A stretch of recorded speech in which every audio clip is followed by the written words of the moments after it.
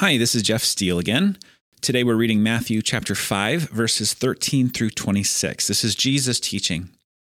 He says, "You are the salt of the earth. But what good is salt if it has lost its flavor? Can you make it salty again? It will be thrown out and trampled underfoot as worthless. You are the light of the world, like a city on a hilltop that cannot be hidden. No one lights a lamp and then puts it under a basket. Instead, the lamp is placed on a stand where it gives light to everyone in the house. In the same way, let your good deeds shine out for all to see, so that everyone will praise your heavenly Father. Don't misunderstand why I have come. I did not come to abolish the law of Moses or the writings of the prophets. No, I came to accomplish their purpose. I tell you the truth, until heaven and earth disappear, not even the smallest detail of God's law will disappear until its purpose is achieved. So if you ignore the least commandment and teach others to do the same, you will be called the least in the kingdom of heaven. But anyone who obeys God's laws and teaches them will be called great in the kingdom of heaven. But I warn you, unless your righteousness is better than the righteousness of the teachers of religious law and the Pharisees, you will never enter the kingdom of heaven. You have heard that your ancestors were told, 'You must not murder. If you commit murder, you are subject to judgment.' But I say, if you are even angry with someone, you are subject to judgment. If you call someone an idiot, you are in danger of being brought before the court. And if you curse someone, you are in danger of the fires of hell. So if you are presenting a sacrifice on the altar in the temple and you suddenly remember that someone has something against you, leave your sacrifice there at the altar. Go and be reconciled to that person. Then come and offer your sacrifice to God. When you are on your way to the court with your adversary, settle your differences quickly. Otherwise, your accuser may hand you over to the judge, who will hand you over to an officer, and you will be thrown into prison. And if that happens, you surely won't be free again until you have paid the last penny." So I'm a big picture kind of a thinker. That's just the way the world makes sense to me. So whenever I read a text, I'm usually looking for the big picture or the common thread that ties the whole thing together. I would really like for everything that I do to be united under one grand meta-narrative. Now, that is not always possible, at least not in any great detail. Sometimes the best I can do is come up with a really generalized statement. And even then, sometimes when I'm reading a text, I would have to kind of overlook certain parts of the text in order to fit that generalized statement.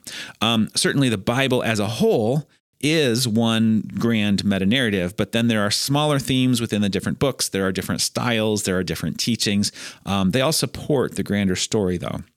Now, in this case, what we have are some teachings of Jesus really on a couple of different themes.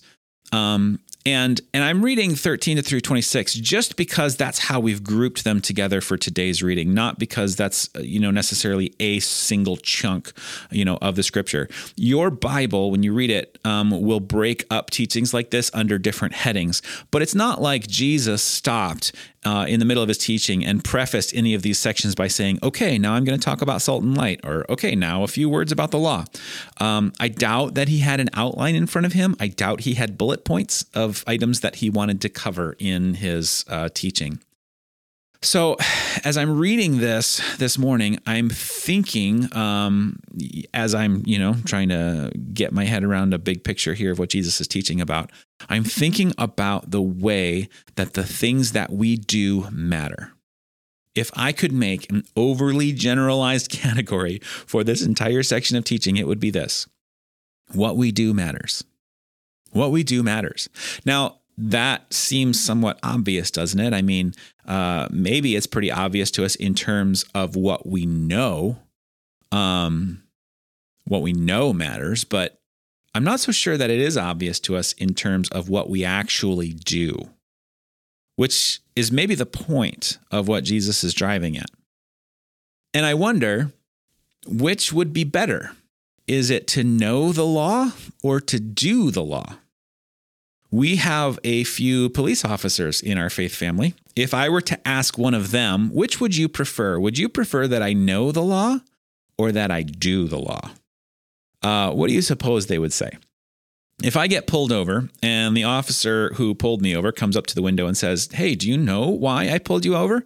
And if I say, "Yes, I do. I was going 55 and a 45 and I rolled through that stop sign." Well, that officer is probably not going to say, "Oh, good. You know what the law is. Okay. Just wanted to make sure you're good to go." No, that's probably not what they're going to say. What they're going to say is, okay, you know what the law is. Now I'm going to give you this written reminder that you should follow it. So in the world that Jesus lived in, everything was about the law. The teachers of the law taught the Old Testament scriptures, and they made sure everyone knew what the laws were. The only problem, actual obedience to the law was really hard to come by, even among the teachers. Knowing the law is great, but Jesus is saying, do you really want to impress? Actually do it. Boy, that would really be something. There was apparently a quality that was lacking among the teachers of the law in that day, and that is actually doing the law. But then we're going to go one step further because Jesus is expanding on the law. The law says murder is bad, right? That's what the law says. So make sure you don't murder. Okay, got it. I'm 44 years old. So far, I'm doing pretty good, not breaking that law. So I'm good. But then Jesus comes along and says, really? Are you sure? Are you sure you're okay with that? Because that also includes anger. How's your anger? How's your judgment? How's your criticism of other people? Do you curse and hate people in your heart? Because if you do, that's actually the same category. Those things matter too. We live in an age where we know we're not supposed to go out and kill the people we disagree with, right? I mean, at least most of us know that. But we also think it's perfectly okay to hate. It's perfectly okay to condemn and even to publicly curse the people that we disagree with. It's not always in person. In fact, it's often not in person, but we can do it online so easily. So easily. And I wonder sometimes when I read comments about especially public figures or political figures and some of the cursing that goes along with those comments. I think that what we do, I think that the posture that we take and the words that come out of our mouths matter. I really do. I think they matter. And I think there is room for improvement here. Because the ideal that Jesus is calling us to is to be a light to the world, right? What we're supposed to shine out like a light, according to verse 16, is our good deeds. Not that we go around in an attention-grabbing way. Jesus teaches elsewhere about not calling excessive attention to our good deeds. Hey, everybody, look, I'm about to do something really good here. No, not like that. But at the same time, he's also saying that the things that we do are going to shine out like a light. And so what kind of light is your life showing to the world? We definitely want to emphasize belief. We want to believe the right things. We want to know the right things. And so in churches, we talk about that a lot, and we should. Believing who Jesus is and what he has done is really essential. And we also know that we have value as children of God apart from what we do, right? We don't earn favor from God by our actions. We're not doing good deeds to appease God. Let's be very clear about that. You don't become more loved or more favored by God based on doing good deeds. God doesn't love you more just because you earn it. That is very, very foundational to understand. And actually, I think that's what Jesus is hinting at when he says, your righteousness actually needs to be better than the teachers of the law. You can't do that. It's an impossible standard that he's setting up. But at the same time, the things that we do also matter. The way that we live should be a light on the hill. It should be something that people can see and will glorify, not glorify you, oh, what a good person that you are, but will glorify God. That someone could get to know you and to see you and could say, wow, God is really good. Man, that would be being a light, wouldn't it?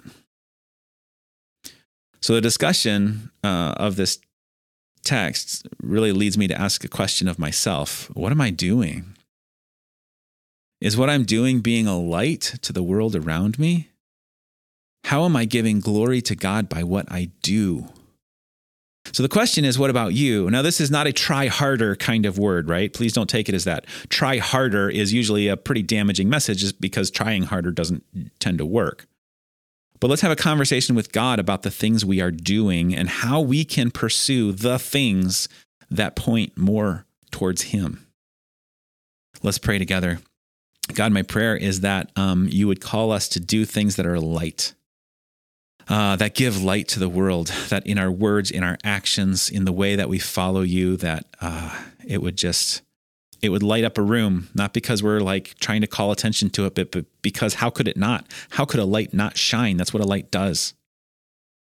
So God, would you call us in our words, in our deeds, to follow you and to give glory to you? God, help us to do the things that you want us to do, so that the world will see and say, man, God is good. Thank you. In your name, amen.